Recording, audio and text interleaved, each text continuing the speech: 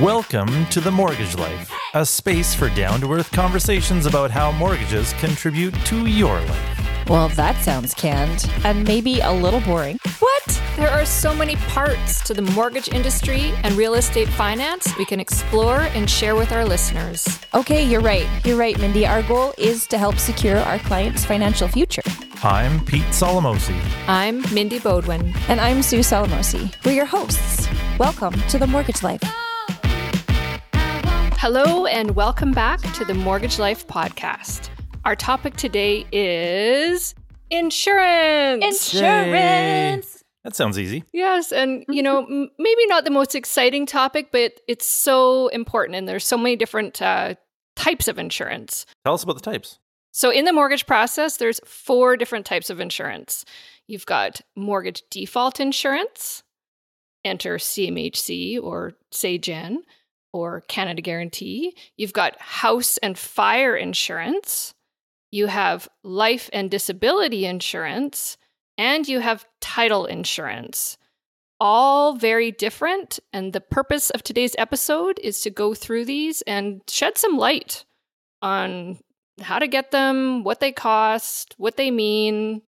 Our focus today is on home and fire insurance. And we've actually got a special guest in today, and that is Nicola Dent from Capri CMW.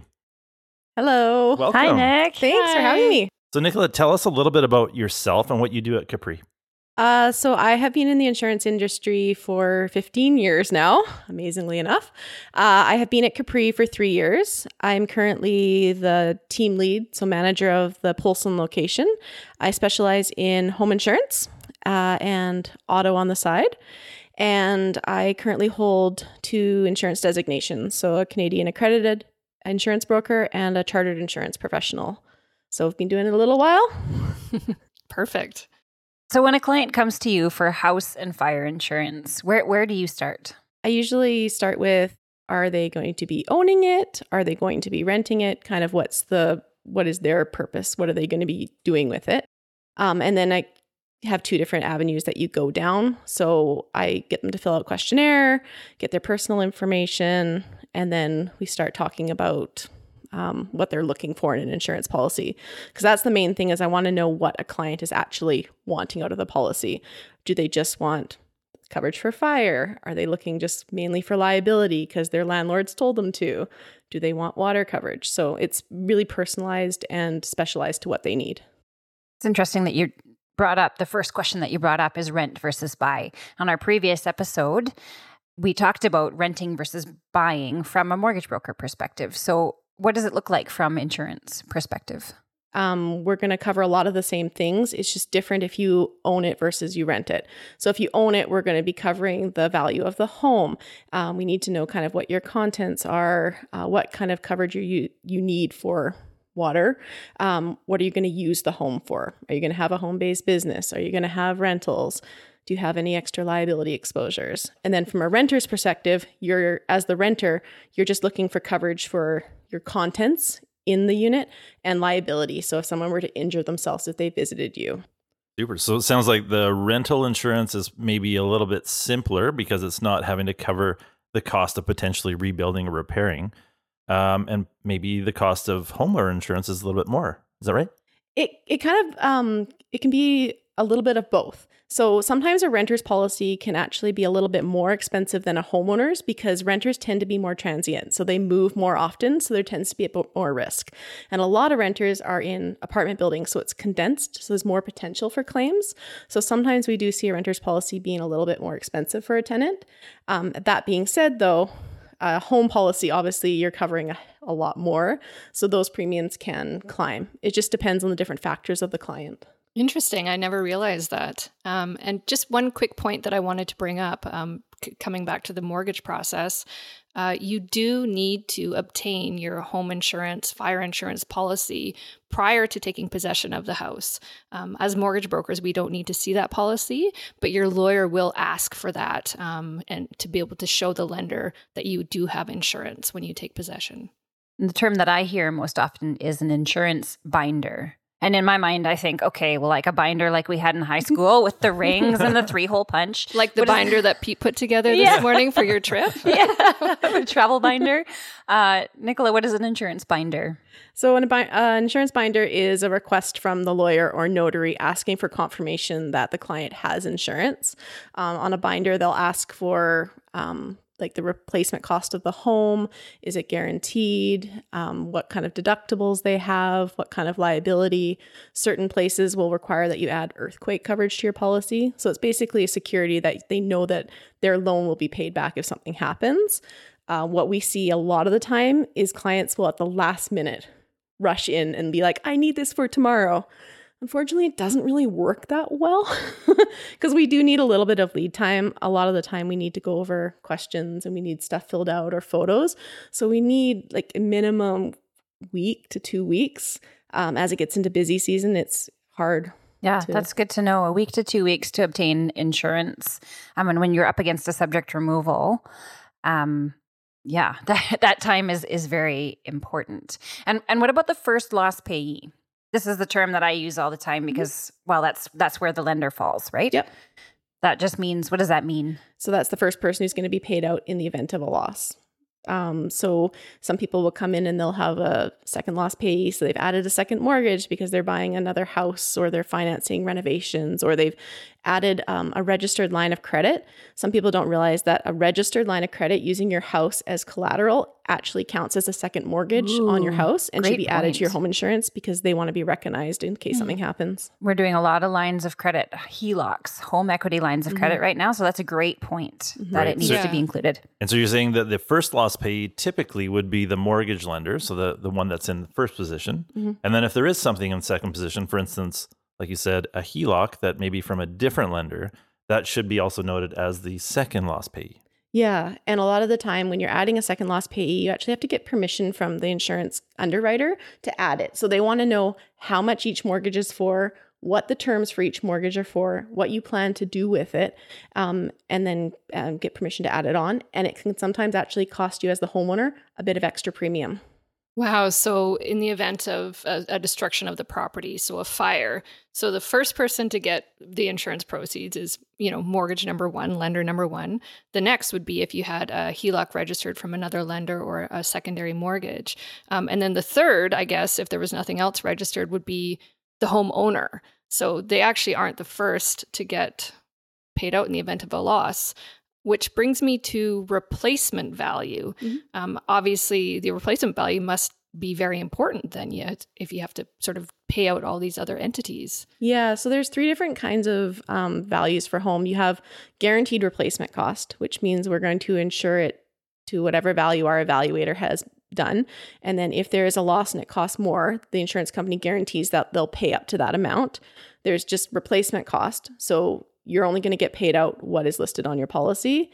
And then there's like actual cash value. We're only going to give you the depreciated value of what the property is. Sometimes that's more like a seasonal or a mobile home, just because they're not as complex. But we do use evaluators. So there's like Applied ITVs or Powerhouse. And basically we go in and put all the details of the home in. So that can be ceiling height, floor types, how many bathrooms you have. Is it architecturally designed? Do you have more windows? So there's a lot of complicated things in there. So that's why we sometimes need more lead time because we need you to find out these details so that we can give you the insurance. And then that calculates the value of it. We talk about it with the client. Are they comfortable with that value? Do we need to increase it a little bit? And then that's what we start the insurance for. You mentioned the word ITV in there. What does that stand for? Oh, I have no idea. Okay. it's some sort of evaluation. Yeah, it's an interior program. It's actually a more simple program.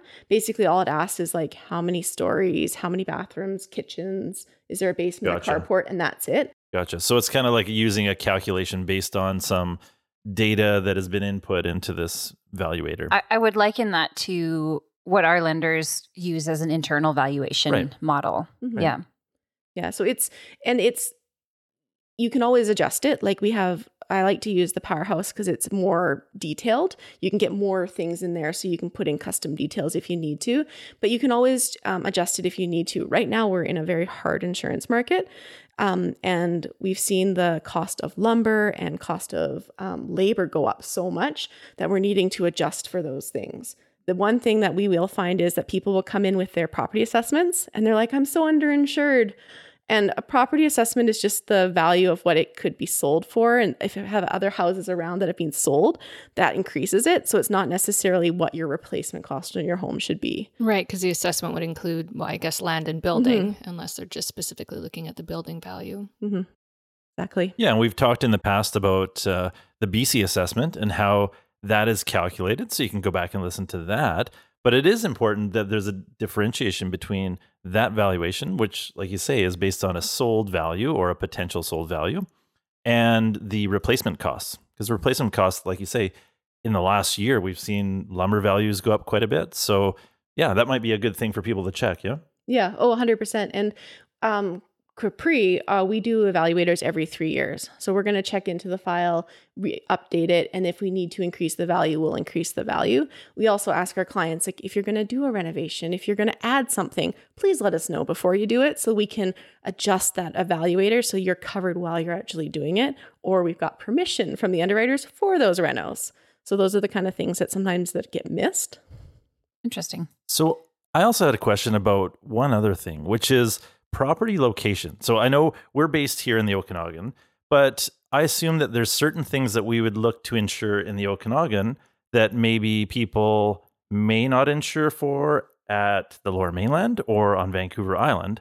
So is that something that a person should look at their policy and say, well, where am I located and what are the things that are most likely to affect me? Oh, 100%. So like, are you talking like if earthquake or? Right, yeah. Yeah. So earthquake on the Lower Mainland, you probably want to add earthquake coverage for your contents or your house. Up in the Okanagan, we actually do have an unactive fault line that does run down the valley. So there is always the potential for earthquakes. There have been a bunch of small earthquakes in Penticton, Lumbee, even Salmon Arm. So there is the potential for earthquake here. So more people are adding it, but it's just kind of a personal choice at this point. But when you're living in the Lower Mainland, a lot more people are adding it on. Same thing when we had like the Abbotsford floods. A lot of people there didn't have flood coverage because their postal code was restricted.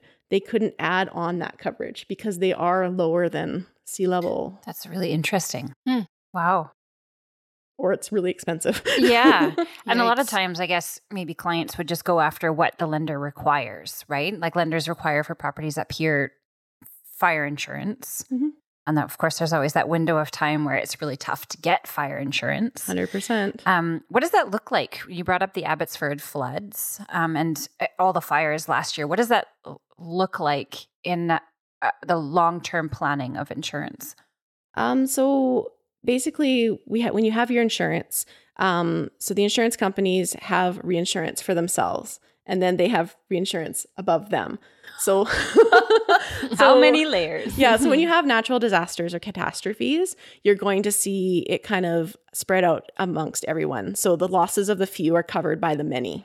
So the more losses you have, so you have a big earthquake, you're going to cover that, but then the reinsurance is going to get more expensive. And then the reinsurance is going to get more expensive. So everyone starts to charge more and more as you go down. So when you get to me selling you a policy, all of a sudden it's jumped maybe 20% because we've had these losses and it is spread out everywhere.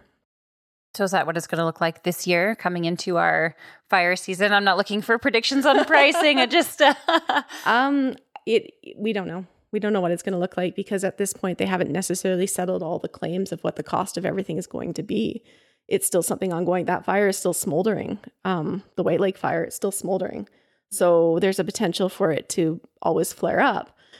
So we don't know what it's going to look like. We are in a hard insurance market currently right now. So that means that prices are high and underwriting is incredibly difficult. It is hard to get certain things done. So things that you used to be able to just be like, yeah, I can insure it. Now you're like, okay, so I'm going to need to go to a specialty market and now it's going to cost you X amount. Yeah. Do you want it? No, yes. And that's the problem is some people we will quote and they'll take off stuff because they don't want to pay the premiums. And then all of a sudden they'll have a loss. And now they don't have coverage because they were trying to save on premium. So it's kind of one of those, do you want to be fully covered or not? So when I start an insurance question, it's like, what are you looking for? Right. And then I'm going to quote you everything you could possibly have. And then we can look at each item and go through it. But water and fire, main losses we see. Yeah, I remember there was in Alberta, there was the flooding in Calgary and the fires in northern Alberta, and that affected my insurance rates, my house insurance rates here. So I get it now with the reinsurance and all the layers. It's it's going to be interesting to see what happens this summer. Yeah. Nicola, you talked a bit about the variety of different things that you insure and offer to your clients. With a lot more people being priced out of detached homes and going into stratified properties, whether they be duplexes, fourplexes, townhomes, or condos, I know that one of the things that we've seen in condos a lot is the deductibles of the condo, so of the strata corp, are actually going really high, perhaps because of flooding and a lot of other issues. Is that something that's also discussed? And is that something that a person can put on their personal policy to cover a kind of a gap on that deductible? Yeah. So with most strata policies, and I'm talking personal, so it's not the master policies for buildings. Most companies have a base limit of coverage for strata deductibles. So it can be anywhere from $25,000 to $100,000, depending on your company. So when we sit down with a client, we ask them, what's the highest strata deductible that you can be assessed? A lot of people will come and be like, oh, my strata fee's this. It's like, no, it's the deductible. So if your unit causes damage to another unit, what can they assess you for it? And on that policy, they can all be different limits. So you can have like $5,000 for a sprinkler, or you can have $25,000 for a flood. Like there's a lot of different strata deductibles within it. We're looking for what the highest one that you can be assessed, because we don't want you to have a gap in insurance. So we usually ask people to provide a copy of their strata insurance so we can make sure we're covering them correctly. A lot of companies, or most companies, don't insure anything over $100,000. So then we need to go to a specialty market to buy a top-up policy for strata deductible.